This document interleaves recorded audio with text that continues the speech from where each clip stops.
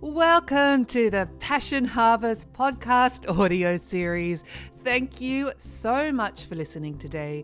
I am Louisa, your host, International Passion Ambassador. If you would like to watch this episode, please head over to our Passion Harvest channel on YouTube. We love taking you on a journey to discover your passions. Thanks for listening. Hello and welcome to Passion Harvest. I am Louisa, your host, International Passion Ambassador. Thank you so much for joining us wherever you are in the world. Right now, I'm so honored and excited about our guest today, Tom Campbell. Tom is a serious explorer of the frontiers of reality, mind, consciousness, and psychic phenomena. Tom began researching altered states of consciousness with Bob Monroe at the Monroe Laboratories in the early 1970s. He's been experimenting with and exploring the subjective and objective mind ever since. For the past 30 years, Tom has been focused on scientifically exploring the properties, boundaries, and abilities of consciousness. Tom Campbell, a professional physicist, has been at the heart of developing US missile defense systems for the past 20 years. Tom is the author of My Big Toe, A Model of Existence and Reality. This is his story and this is his passion. Tom Campbell, so honored you're on the show. Welcome to Passion Harvest. Well, thank you, Louisa, for asking me and inviting me here. It's always good to meet another audience. Yes, and well, I mean, you've just done such incredible work. I'd love to dive right in. I've got so many questions and so many topics to talk to you about. For those that potentially don't know who you are, and would you mind just defining what is your theory of consciousness in the concept of this time that we have in a few sentences, if possible? Yes, if possible. Well, I'll try to make it as short as possible, Louisa. I'm a physicist, career physicist. I'm retired now, but worked about 40 years as a professional physicist. I'm also a consciousness researcher. I've worked about the same 40 years studying consciousness and studying consciousness from the inside mostly, not from the outside. And by that, I mean studying my own consciousness, not other people's consciousness. I was fortunate to run into Mr. Bob Monroe, who I don't know if your listeners have ever heard of, but he wrote 3 books, Journeys Out of Body, Far Journeys, and Ultimate Journey. And he wrote it like a diary. This is just what happened to me. It wasn't something he tried to do or wanted to do. Matter of fact, he wanted to not do it. It frightened him. He tried to stop and run away from it. But eventually he just said, well, if it's going to happen, might as well explore it and see what it's all about.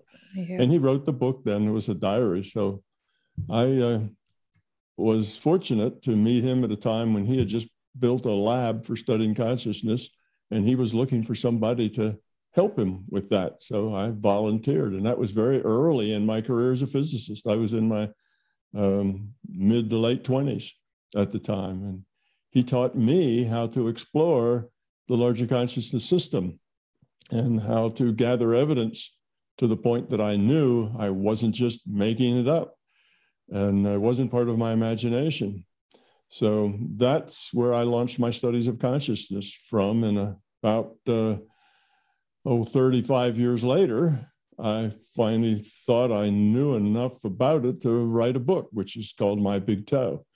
And it's not mine because I'm so proud of it. It's mine because if it isn't your experience, then it can't be your truth.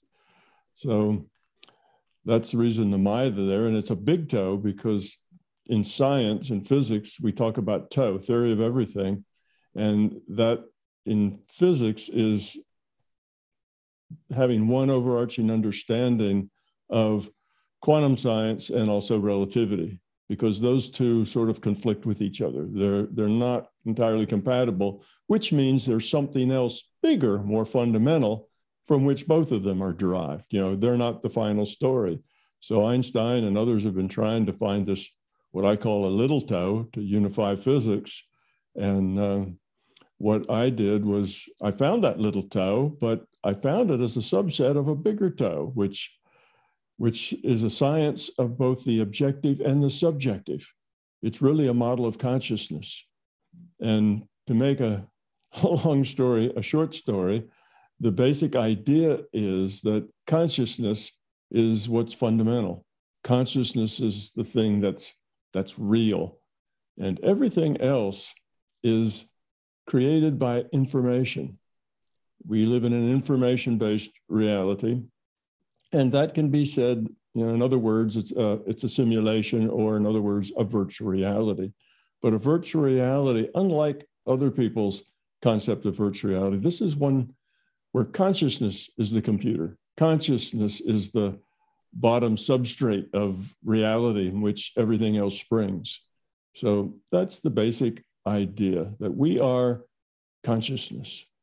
And these bodies that we are playing with here, you, Louisa, me, Tom Campbell, these bodies are avatars. And we're not the body, we're a consciousness making all the choices for this body. Just like any other virtual reality. If you play a virtual reality game, you make all the choices for your player. Well, here we are. This is a total immersive game. So we're in it from the beginning, and that makes us believe that we are our avatar, but we're not. We're consciousness. So that's kind of the idea. Now, with this idea, that just sounds like a crazy idea. It doesn't. But with this idea, you can derive physics, a better physics, a more general physics. You can understand quantum physics. Why should particles be probability distributions? Why the speed of light should be a constant? Those are two big questions in physics that are not answered now by traditional physics. And this perspective of seeing us as consciousness helps you derive a much more general physics. It also lets you understand the subjective world, so you can understand things like happiness and satisfaction and struggle and pain. And why do I feel the way I feel? How do you find happiness and satisfaction and joy and peace in your life, particularly when your life is in the middle of a world that's so full of greed and dysfunction and negativity? How do you find that peace? And what is it all about? What is our purpose here? Why am I here? What's the point? You're answering already. You're answering all my questions already. No, I'm just kind of pointing to the question. So that's what I'm about. It's a theory of everything based on consciousness. It does derive physics. I have some quantum mechanics experiments ongoing now at Pomona. What's it called?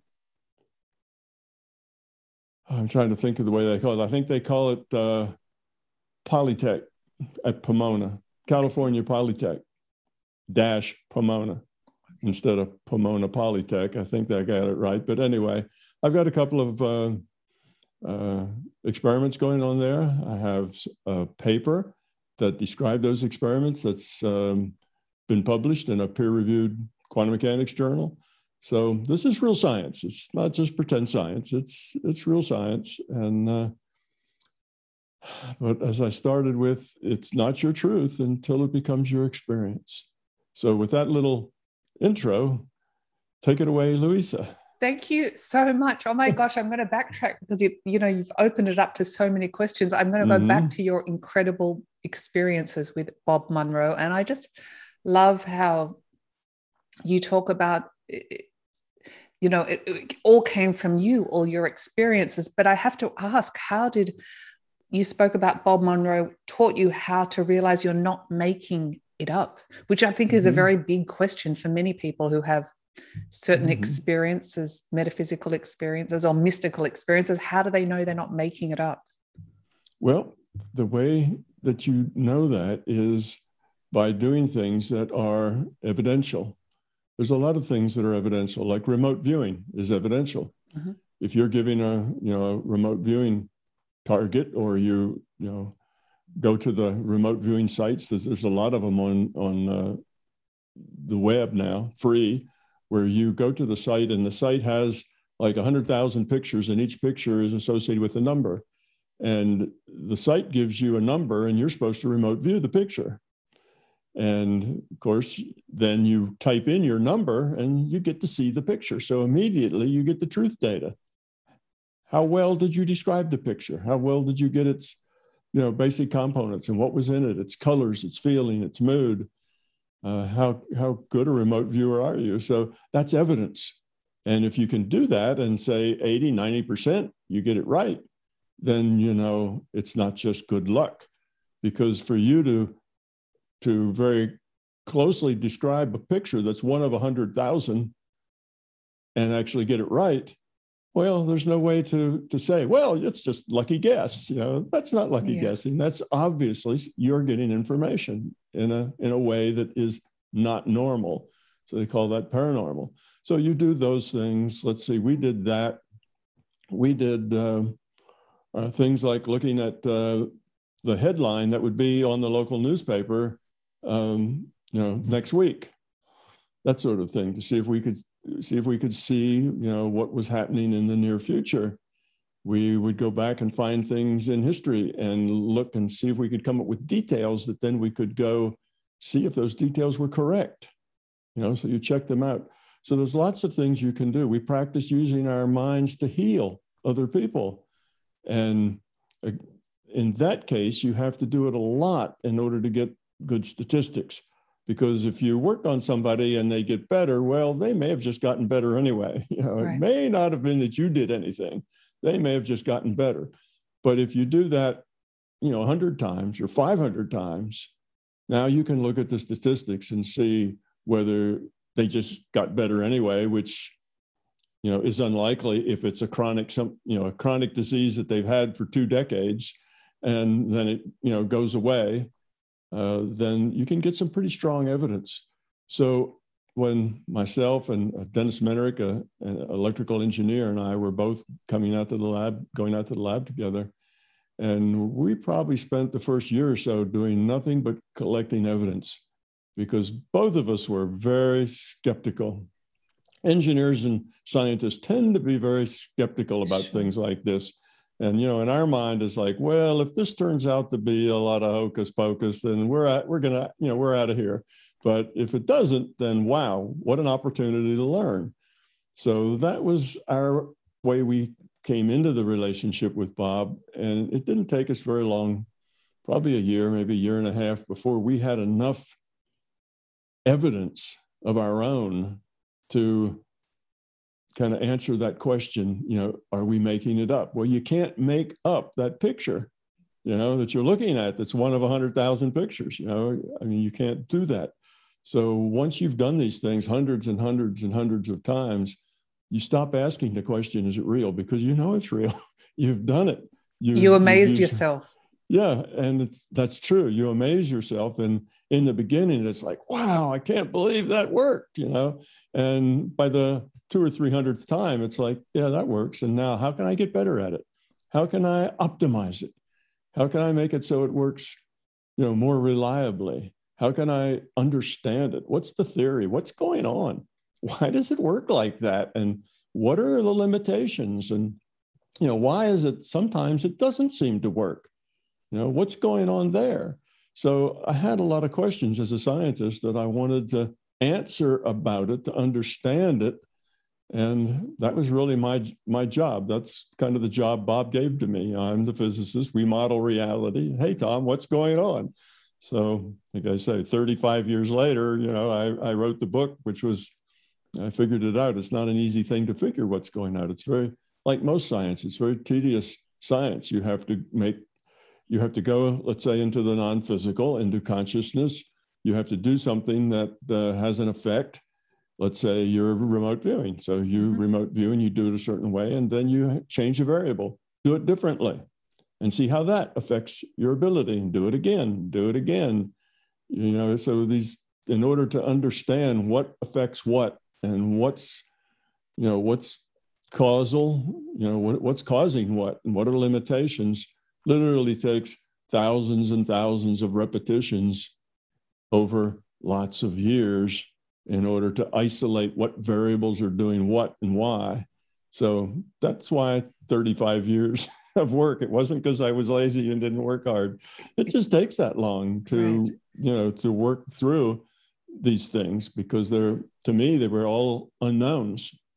And if you're in an unknown place, it's like, where do you start? You just start wherever you happen to be, and then you just very slowly kind of build your map and build your understanding.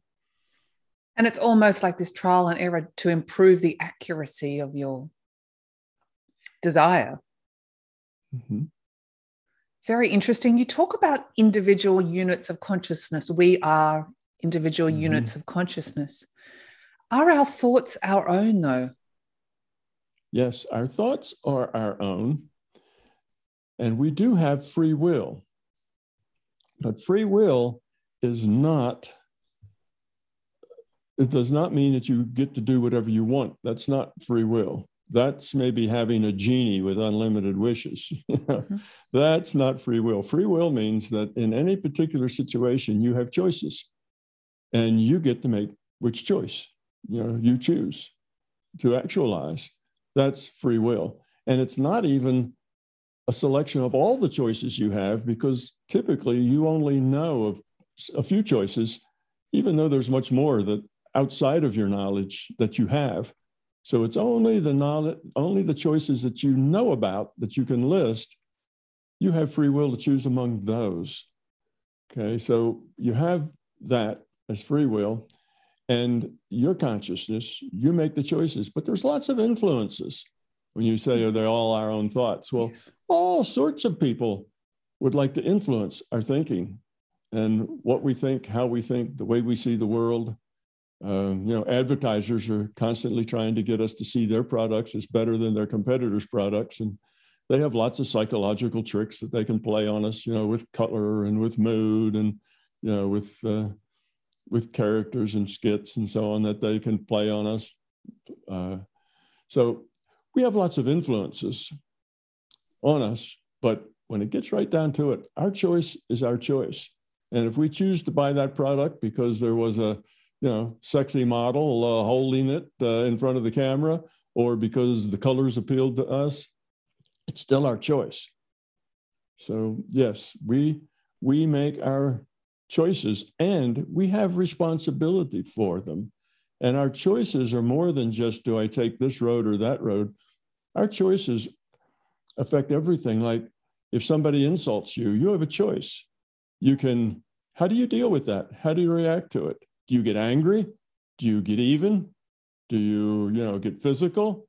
Do you get, do you say something even, smarter back? How do you do? Or do you smile? Or do you, how do you approach that? Do you approach it with openness, with kindness, looking for understanding? Do you try to see where that other person's coming from, or you just get angry? Well, these are choices that we have. So when we say, oh, George makes me angry, well, that's not true. You choose to be angry. George is just the thing that opens up that choice for you. You don't have to be angry. That's your choice. So yes, we have responsibility and we have free will. And I guess one of the greatest freedoms we have is how to choose how we feel in any situation. Exactly. How do we react? What do we think about things? How do we interpret the data? Every one of us lives in our own reality. There's not one reality that we all share. We all create our own reality by the way we interpret the information that we get. Now, if we just look at the physical world, that information we get is what we get through our five senses. Well, what we hear, what we see, what we smell, what we taste, what we feel. We get that information and we interpret that data to be our reality. But how we interpret that data has a lot to do with us. It's not that that's an objective interpretation. We interpret that data based on our past experience, on our knowledge, based on our fears, based on our ignorance. And that means that everybody lives in their own reality because everybody has their own interpretation. What do we think that metaphor means? Well, does it mean exactly the same to us as it did to the person who said it? Probably not.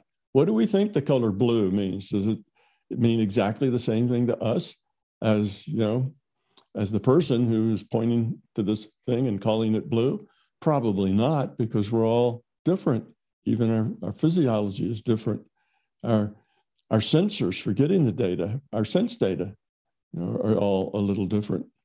So we don't share a reality. Like all virtual realities, we receive data from the computer, that's from consciousness. We interpret it, and our interpretation is our reality. Because it's a multiplayer game, then a lot of the things we interpret are similar, but not exactly the same. So we all agree that, I'm wearing a blue shirt and you're wearing purple and white, and my hair's white and your hair is very dark.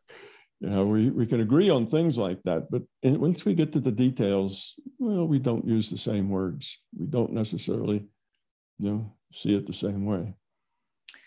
And so our consciousness creates our reality. Can we recreate our reality based on our thoughts and our emotions and our perceptions? We can, indeed. So we actually help create the reality that we live in. We're co-creators of this reality. And we do that in three basic ways. And one we just discussed, by how we interpret the data.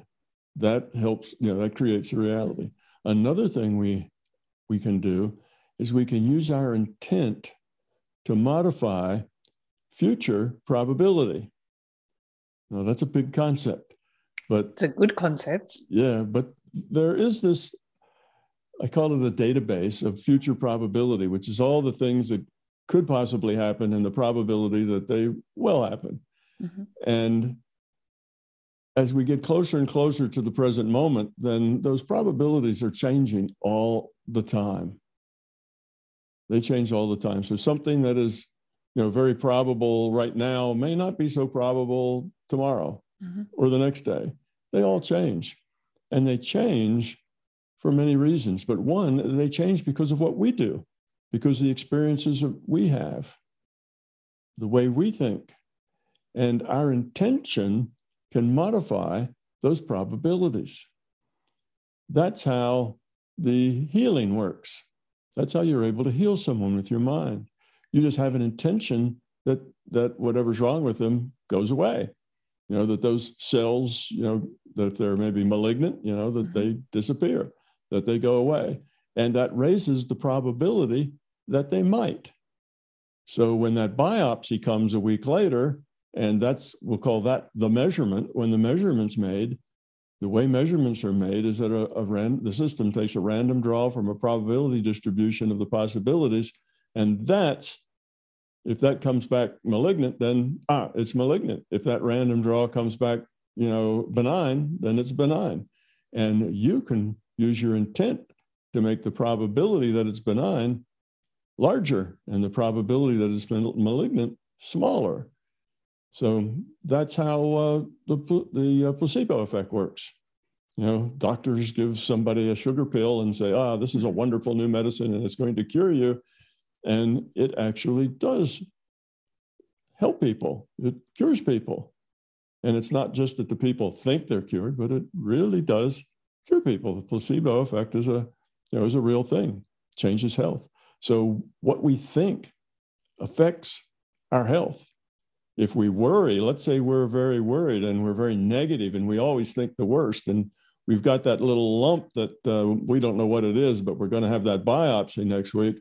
And if we're really so worried about it, we think, oh no, I bet that's cancer. Uh-oh, what am I going to do? Oh, I hope it isn't. And if that takes all of our thoughts for that week, then all of that negative thinking tends to raise the probability that it's malignant and lowers the probability that it's benign. So you see, just our worrying, we tend to create what we fear. What we think about. what we think about, what we focus on. Yeah, we talk about putting energy into things, Well, it works all kinds of things. You can put energy onto next weekend not being rainy so you can have your picnic with your family. And you can modify that probability, or you can put your focus on your intent on getting a parking space when you arrive at that downtown destination of yours where parking is so difficult. And with that intention, you can change the probability of what happens. So that's another way we share in the creation of our reality. And the last way is just by our behavior, who we are. If we tend to be a user of people, well, what can you do for me? What's in it for me kind of an attitude. And then people won't like us, because we're not very nice. And people will stay away from us and won't be very friendly, won't be sociable, won't invite us to their parties because we're just not nice to be around. And if we are very positive rather than very negative with people and we're very giving, then just the opposite happens. Everybody likes us. People want to be around us.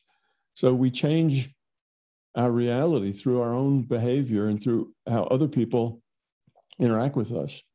But you see, we don't get everything we want because all we can do is modify probability. We can't make it come out the way we want. It's not like we are forcing reality to our will. All we're doing is modifying the probabilities. And if those probabilities are really, really large, like there's a 1,000 to 1 that this is going to happen, well, if you work real hard, you might get it down to 100 to 1, but it's still not likely to happen, you see. So you're limited in what you can do, and sometimes you're able to modify reality, and sometimes not. But these are some of the things that we did in our work with Bob. Practicing that. How successful can you be at modifying various things in reality, and seeing whether they come out that way or not? It's fascinating. Number 2, that you talk about the intention or the intent to increase the probability. People often talk about you have to really believe it or think with your heart. How did you find from your trial and error, number 2, the intention behind it? How was the best way to achieve that desired outcome? Yeah, the intention can be very weak or it can be very strong. And the question really is, how do you have a strong intent?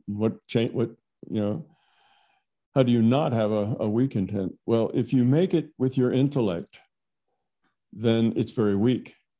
I would just call that making a wish, throwing a penny in the wishing well and say, oh, I wish this would happen. Well, that almost never is very powerful. That doesn't move probability very much. It's casual, doesn't have a lot of oomph, doesn't have a lot of energy in it. It's not particularly serious. It's intellectual. To be powerful, it has to be made at what I call the being level, or perhaps the intuitive level, not at the intellectual level. It can't be something that you just are wishing for. You have to, 1, have focus. You have to be able to focus on precisely what you want. Okay, now that sounds easy, but it's not as easy as it sounds for most people, because most people's minds are not all that focused. Most people's minds have thoughts flying around in them and flying through them all the time. In any 10 seconds, you'll have 3 or 4 thoughts zipping through your mind. Some of them grab your attention, some of them don't. They're just things going on. Well, you need to settle down all that noise. I call that noise. That's a noisy mind. And the average or typical mind is a very noisy mind.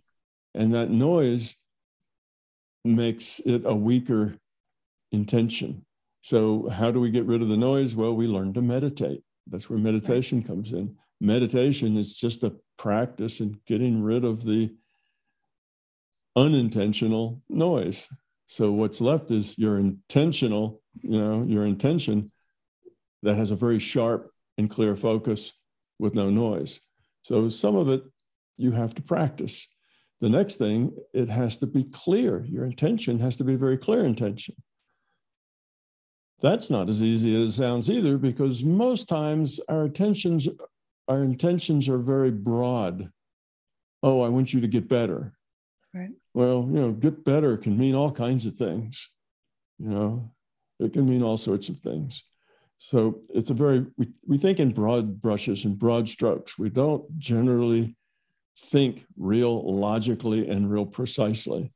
And you have more power if you can think logically and very precisely. And if you can get low noise. You see, now the last thing, and probably the thing that makes the most difference, is you have to really care. You have to do it, as you mentioned, from the heart, from the soul, from, deep inside of you. If you're healing somebody, you can go through all the motions and still not be very successful unless you really do care about that person and about their health. And not only do you care, but you care a lot. You see, their health is important to you. If they're just, oh yeah, subject number 56, okay, I'll go through the motions. Well, you won't be very good at it. But if you really care about that person and their health, why? No, you've never met them before. They are person number 56, but you have a sense of them and you care about them because you care about, well, most everybody. And they're important and you understand that and you connect with them. Then you can be more powerful in how you modify the future probability. So it has to do with focus, with clarity. It has to do with a personal connection, a personal, a personal caring, I guess, about what it is that you're doing. And if what you're really caring about is impressing people with all the wonderful skills you have of remote viewing and healing people, then all of that's just ego stuff. And you will get better for a while, but you will never get very good because it's the ego and the fear is what really gets in the way. That's the stuff that is the problem. It's the ego and the fear that are in charge of all that noise in your mind. If you have a lot of ego and fear, then you probably have a very noisy mind. So it all works together. So it's if somebody wanted to know, well, how could I learn how to do that? I'd tell them the very first thing to do is to understand your fear, understand your ego, and try to get rid of that, because that's like ground zero, step one, to get that under control, because then that'll make everything else so much easier. Now, if you have fear and ego and you want to do it anyway, well, you can kind of bull your way through that. You can get the ego to stand down for a while. You can get the fear to back off for a while, but you'll be limited into what you're able to do. But you can push through it and still get some progress and still, learn a lot. So it's not like you shouldn't try until you feel like you're closer to being perfect. Well, if that's the case, almost nobody would ever try, and that's not good. You need to go try and do things, but understand that growing, what I call just growing up, increasing the quality of your consciousness, becoming love, caring, making it about other, not about self. These are the things at the very bottom of your intentions that make a difference, that make an intent, a strong intent rather than a weak intent. Right. I mean, that's what it's all about. But I have to ask you, the fear in the ego, well, we all have elements of those. Why is fear so prevalent within our consciousness, or I wouldn't say with our individual units? Yeah. Well, what is fear, and why is fear something we learn? No, fear. Well, we can learn to be more fearful. Yes. Matter of fact, any fear tends to create more fear. That's the thing about fear. The more you have, the easier it is to get more. Yeah. Fears kind of build on each other, and you can become such a fearful person that you're afraid of all kinds of things. And that usually is a kind of a downward spiral that happens over years. So yes, fear creates more fear, but also it works in the opposite direction. Getting rid of a fear is really hard the first time or two, but after that, getting rid of the next fear is easier. And the one after that's even easier yet. So, you also have an upward spiral that you can get into that works. But what about this fear? Why are we so fearful? Well, we are individuated units of consciousness, And what we're here to do is lower our entropy. Entropy is a physics word that has to do with order and disorder, but let me put it in different terms that are probably a little more useful to your audience. We're here to become love. We're here to care. We're here to learn how to cooperate. We're here to learn how to make our life and our intentions about other rather than about self. That's how you evolve the quality of your consciousness, by becoming love, by caring. So that's the point. And I could go through probably a half an hour talk about how that is logical. That actually makes sense. I can make a very scientific, logical case for that. But let's just say that that's the way it is. Yep. Okay, so here we are, individuated units of consciousness, and our job is to grow up, become love, and not be fearful. But we start at, let's say, just a blank. We don't have any particular caring or cooperation, or we don't particularly have any fear. We're just potential. So when we are new, when consciousness is first evolving, it's just potential. And the way consciousness evolves is by making choices within experience. So we have experiences. Those experiences are the context for our choices. And if we make choices that are based on what about me, me first, how can I use you sort of thing, then we de-evolve. If we make choices of how can I help, how can I be of service, what can I do for you, then we evolve. So if we want to cooperate, then we're evolving. If we're not cooperating, but it's rather all about us, then we're de-evolving. So we start neutral with lots and lots of potential, but nothing really actualized yet. And then we get put into a virtual reality, like this virtual reality, where there's lots of hard choices. You can imagine. There are. Yeah, Homo sapiens 200,000 years ago, at the beginning, it was a pretty tough life. Things were not easy. Survival was not an easy thing to have. There were all kinds of things that would do you in. All sorts of problems. Just finding shelter and food was almost a full-time job. So at that point, we individuated units of consciousness log on to these human avatars and start making their choices. Well, a lot of those choices tended to be fear-based because they were very real fear-based choices. Yeah, it was a scary place to be, right? There was a lot of, it was a hard place. So in that case, they were made fearfully. So that's kind of where we started. That's how we had to grow up. And you might think, well, couldn't we have started in a more gentle place? Couldn't we have kind of started in Candyland or someplace, light and fluffy and nice where there wasn't anything? Well, the trouble with that is that those choices don't really have very serious consequences. That's where we all were before we decided to log on to human avatars. We were just interacting with other individuated units of consciousness. Imagine a big chat room with thousands and thousands of people in the chat room, very few rules, and that's it. That's your experience base. Well, there's not many choices that have any consequences. You can lie, you can tell the truth, you can make things up, you can do whatever, you can be friendly, you can not, and there's really no consequences. So the choices didn't mean much, and the consciousness didn't grow up much. It didn't evolve much because the choices weren't very serious. They weren't. The opportunities weren't there. Yeah, the opportunities weren't there. Very few consequences of any merit. So that's why the conscious system had to create this virtual reality. And it didn't program the reality. It just started with initial conditions and a rule set and let it evolve.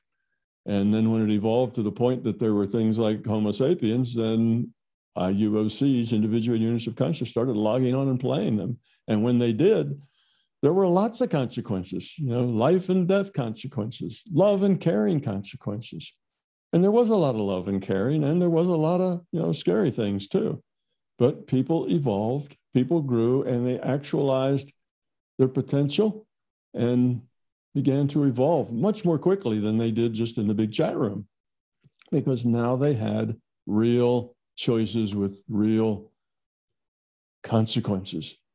See, so you needed those choices with very serious consequences, very serious moral, physical consequences, or the learning really didn't take place.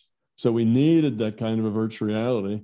But what it meant is that when we got those tough choices, often we made negative, we went to the negative side. We went to the dark side rather than saying, all right, there's some other people. Let's see how we can help them. How can we all work together? We said, oh, there's some people. Look, they got some stuff we don't have. Let's take it away from them. So those were different choices that we had. Let's beat them up, take their stuff, and then we'll have it. Then we'll be better able to survive because we'll have their food and their weapons and whatever else their cave or whatever else they had. And many people are still making those choices. Yes, exactly. Many people are still making those choices, but that's our job now, is to grow out of that. And we've had in our social arrangements, in our governments, our cities, our collective experiments in civilization, we've had this basic warlord mentality from the very beginning. Mm-hmm. Control, power, force, that's what wins. And anything else gets run over. And it's only been in the last, 1,000 years or so, and mostly even the last just 300 or 400, that's changed significantly. You go back even 500 years and you'll find pretty much was still control, power, force. There was very little else going on. And we are growing up, though. It's a slow process because you have to change yourself. You have to become more than you were. And you have to do that. I call it pulling yourself up by your bootstraps, but it's changing yourself a little bit at a time just by being different, choosing to be different. So that's why we're here, and we are making progress. This is a much kinder and a much more gentle space that we're in now. Even with all the ugly stuff going on, it's still a lot better than it was, a few hundred years ago. So we are evolving, and there's a good opportunity that in the next, the next century, the next couple of decades, that we could take some big steps. We have opportunities now for growing up that didn't exist ever before, and for the human race. So what we do with those opportunities, we don't know yet. We could make wrong choices or we could make right choices, but at least the opportunity for faster growth, taking big steps rather than just baby steps, is right here now. And now in the next 2 or 3 decades could make a big difference in our consciousness evolution and the quality of our consciousness. Yeah, it's a wonderful, wonderful perspective. And I just have to ask you, since we were talking about fear, how it is a block in a certain way. If someone wants to overcome a particular fear, whatever it might be, what is your advice? Well, the first step is to, I hate to use the word accept, because sometimes people think accept means it's okay, I accept it. But another word probably would be own it. You have to own your fear. You have to realize you have it. You have to look inside yourself and look at your motivations, why you do the things you do, why you make the choices you make, why you feel the way you feel, why your life is the way it is. If your life is full of struggle and full of pain and relationships are always problematic and so on, well, you'll have to look at that and say, why? And it's not something that you can blame on others. You have to take responsibility. You are who you are because of all the choices you've made. You are the summation of all the choices you've ever made. That's who you are. So if you look at yourself and you say, oh yeah, I see fears. I recognize that I have these fears. I feel inadequate. I feel, I don't feel secure. I'm insecure. I don't feel like I'm really being all that I should be. I feel like I'm not doing what I need to be doing. I feel, and you have these things, well, these are all fears. Or I feel that, I'm not really all that lovable, or I feel like I'll never find a good relationship. And, so we have lots and lots of fears. It's not just fears of grizzly bears and poisonous snakes, it's fears of who we are and how we are. That's the fears I'm talking about. Yeah. It's the fears, it's the fearful things that come up when we think about ourselves, when we visit ourselves, when we go into that meditation state and kind of learn who we are. That's another good point about meditation. That's the place where you get to meet and learn about your own consciousness. And when you do that, sometimes you find things that aren't so pretty in there. And mostly these are fears.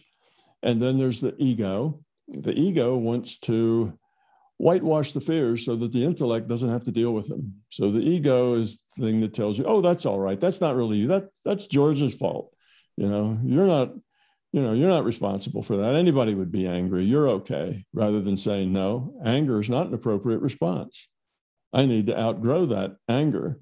So first is to be aware that you need to outgrow the anger and you can't just, blame it on somebody else. Mm-hmm. So I call that owning it, or another word is becoming authentic, really knowing who you are, being authentic. Now, being authentic is just the first step. Because once you're authentic, that means at the being level, not at the intellectual level. Intellectual level will come out who you would like to be, who you think you are. That's your image of yourself. That's not really who you are. Who you are is something different than that. It has to be in at the being level, the intuitive level.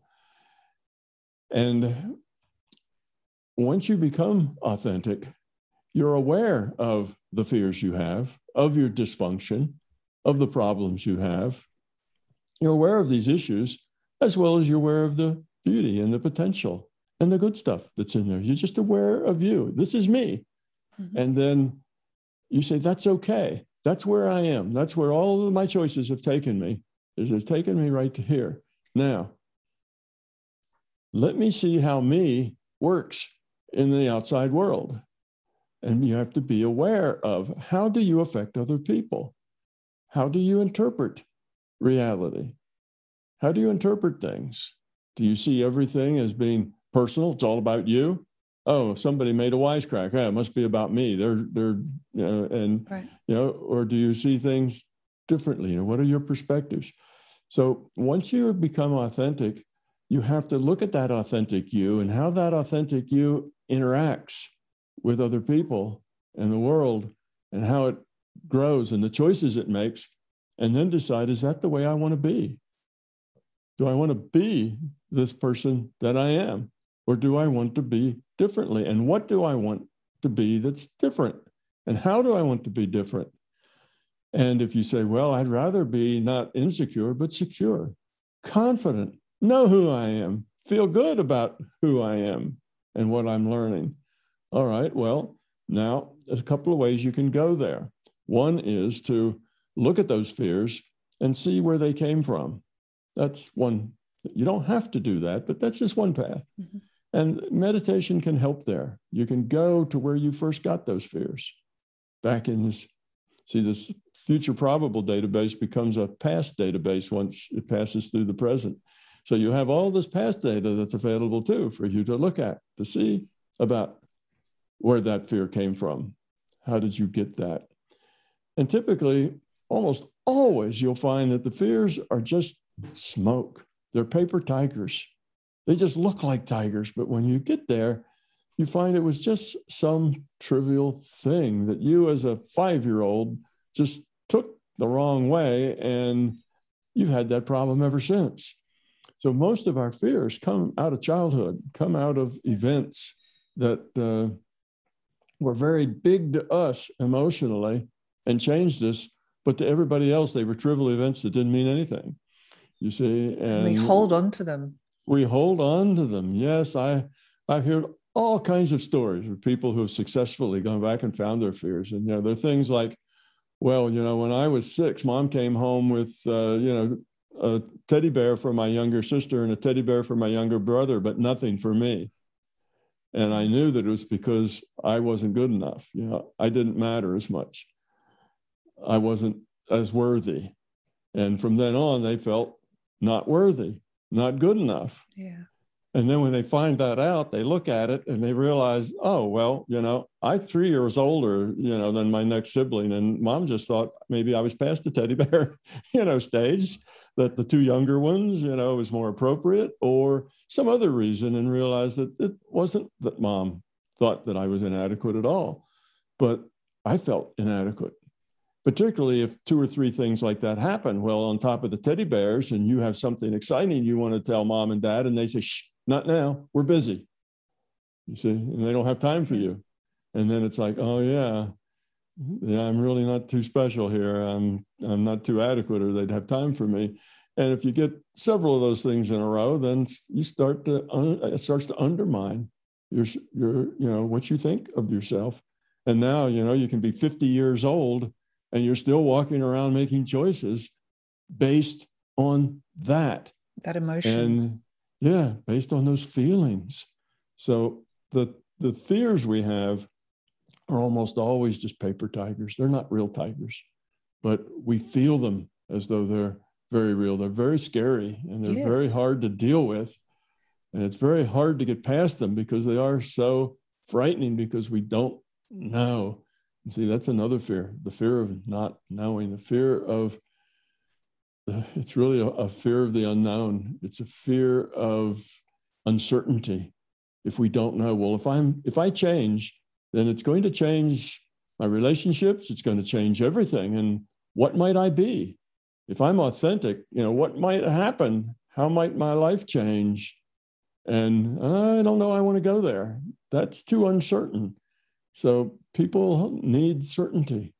They're afraid of uncertainty. They're afraid of death. And a lot of that has to do with uncertainty. They don't know what that means. Yeah. They have their fear of being wrong. They have a fear of not being good enough, of doing it wrong, of not raising their kids right, of not, being all they should be at work, and on and on and on, to where we have these fears that manipulate us. These fears are the things that are making those choices for us. We choose the things we choose because of our fear. And that generally makes our life one of struggle. It makes our life one of, well, we keep trying, but nothing really seems to work out.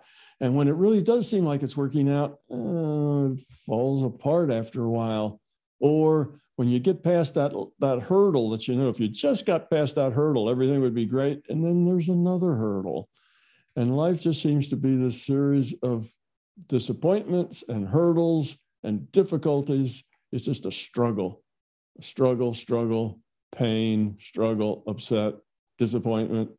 And that is telling you that you're not making good choices, that your choices are fear-based, because that's where fear-based choices take you.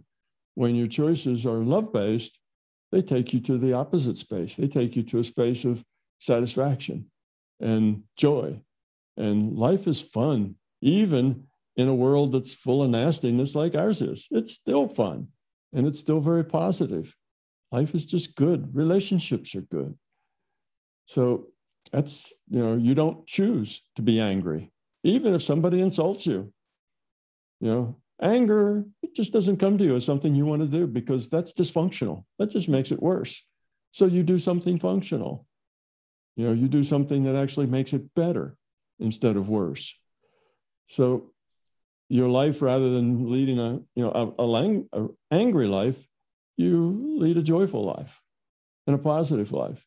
So one, how do you know that you have problems with fear and ego? Well, ask yourself, do I live in is my life peace, joy, and satisfaction? Or is my life struggle, pain, and misery? Yeah. Well, if it's most people, it's more struggle than it is joy. Everybody has some joy, everybody has some pain. It's not, we're not looking for 100% here on either category, but what is it most of the time? For most people, most of the time, it's struggle. That's their life, is struggle. And that means you have fear. So find that fear. Next time you feel something negative, next time you have a negative emotion, say, why do I have that negative emotion? I mean, really, why? I'm not going to blame it on George, but why do I have that negative emotion? Why do I feel like I should get angry, or I need to get angry? And you'll find, well, that's because George just said something that made me feel bad about myself, made me feel unappreciated, made me feel not good. And not only in my eyes, but maybe in the eyes of others. And that upsets me because I have fears that other people don't appreciate me, and they do see me as not being as good as I should be. And this will just add to that dysfunction that I know is there anyway. And, pretty soon the anger comes out because you retaliate, you push back, you get angry. If you don't have those fears, then it's, oh, gee, I wonder why that person insulted me.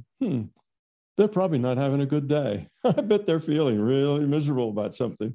They're probably upset about something, and they probably misunderstand something about what I'm doing or my intention.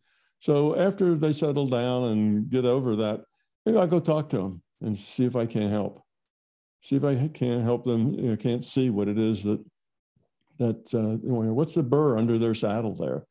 And maybe I can help them see it. And if I try that and it doesn't work, well, then I just don't really spend a lot of time with that person, perhaps, because they're just a very negative person. And I still work with them. I'm still polite. I still, help them out when I can. I'm still very nice to them. But I just don't spend any more time around them than I want to. And then you'll find out eventually that although that person dislikes everybody else in the office, they really like you. And that's because you're the one person that doesn't, throw negativity back at them, doesn't react. So pretty soon you're their favorite person. So then you really can help them. They will listen to you. And you are able to be useful in that way. And everybody else still really likes you too, because you're a positive person. And everybody likes positive people because they're nice to be around. Nobody likes complainers and people who are always negative. They're just not fun to be around. It's always, I did this and this happened to me and now I have this and you can't believe what, and it's just on and on and on. Well, after it's a cycle, isn't it? Yeah. After about 10 minutes of that, you just don't want to be with them anymore because it's negative. Well, the same thing happens in the opposite when you're positive. People just want to hang out with you and they want to be around you and they value your opinion because, gee, you seem to always be so up and happy. Maybe they should hang out with you and find out how you do that. Right. Get into a happy space. So, yes, indeed. So how do we get rid of that fear? Now that we know that we have it and we're authentic, we see it, we say, well, I don't really want to be that way. I recognize I am that way. Then one approach, like I say, is to go see if you can't find how you got that way. Mm-hmm. And often that'll just clear it up. You'll see it and you'll realize, oh, I'm really not, inadequate. I just didn't get a teddy bear when I was 6 years old and I've been feeling bad ever since. Or my family was very busy then and didn't have time for me. They had to take time for my younger siblings because the younger siblings needed more time. I was older, didn't need so much time, so I kind of got shunted off to the side because I could take care of myself better. And I understand that now, particularly if you're a parent and you're doing some of the same things to your children, and then you realize that, oh, I need to be aware of my children's feelings. I need to be more aware of what these small things might mean to them. So that's one thing you can do. The next thing is to catch yourself whenever you feel negative. Just catch it. Oh, I'm feeling angry. Somebody just insulted me and I want to rip their throat out, but I'm not going to do that. I'm just going to take a deep breath. I'm going to pause. I'm going to change the subject. I'm just going to get through this moment. And eventually, if you keep trying to not be angry, you'll find it gets easier and easier and easier not to be angry. And pretty soon the anger's gone and you don't get angry anymore so much. And that's one way to work on it. It's just by catching it and not wanting to be it. But I'll make a point here. It's not about not acting angry. It's about not being angry. And there's a huge difference. We don't want to become better actors. We want to become better people. You see, so it's not about somebody insulted me and I'll just smile at them and grin and not get angry. And think about it for the next week. Yeah, and you'll think about it and grind your teeth, all the time. That's not it. That's not changing who you are. That's just changing your behavior. And behavioral changes might be more civilizing, but they don't help you grow up any. They don't help you evolve your quality. You have to change who you are, which is why this evolution of consciousness is so slow. If all you had to do is change your mind, change your behavior, well, we could all act like saints, before long, but we wouldn't be saints. We'd still be those same fearful people that we always were. We just are acting better. Like I say, that's civilizing, but it's not helpful as far as growing up goes. You have to actually change who you are. And that's why it's so slow. So that's the second way. And the other way is the last way is if you just keep an intention on not being that way, just a strong intention. I don't want to be that way. And if that is a thought that's in your mind, an intention that you hold in your mind all the time, after a while, you just won't be that way because intent modifies future probability and you will just not be that way. You will do, and you will come up with all just the perfect strategies for you for getting rid of those fears. They will just happen naturally. You won't have to go find them or figure them out. They'll happen as a result of that intention. Such wise words, Tom Campbell. Thank you so much. I can't wait to re-listen to this show. I just got two more quick questions. Well, they're not quick, but we talk about probabilities and future. What is time? What's your concept of time? Is there a past, a present, and a future? That is the end of our passionate episode. Thank you so much for listening, and please subscribe, leave a review, tell your friends, and spread the passion. As always, every day may you be more and more passionate.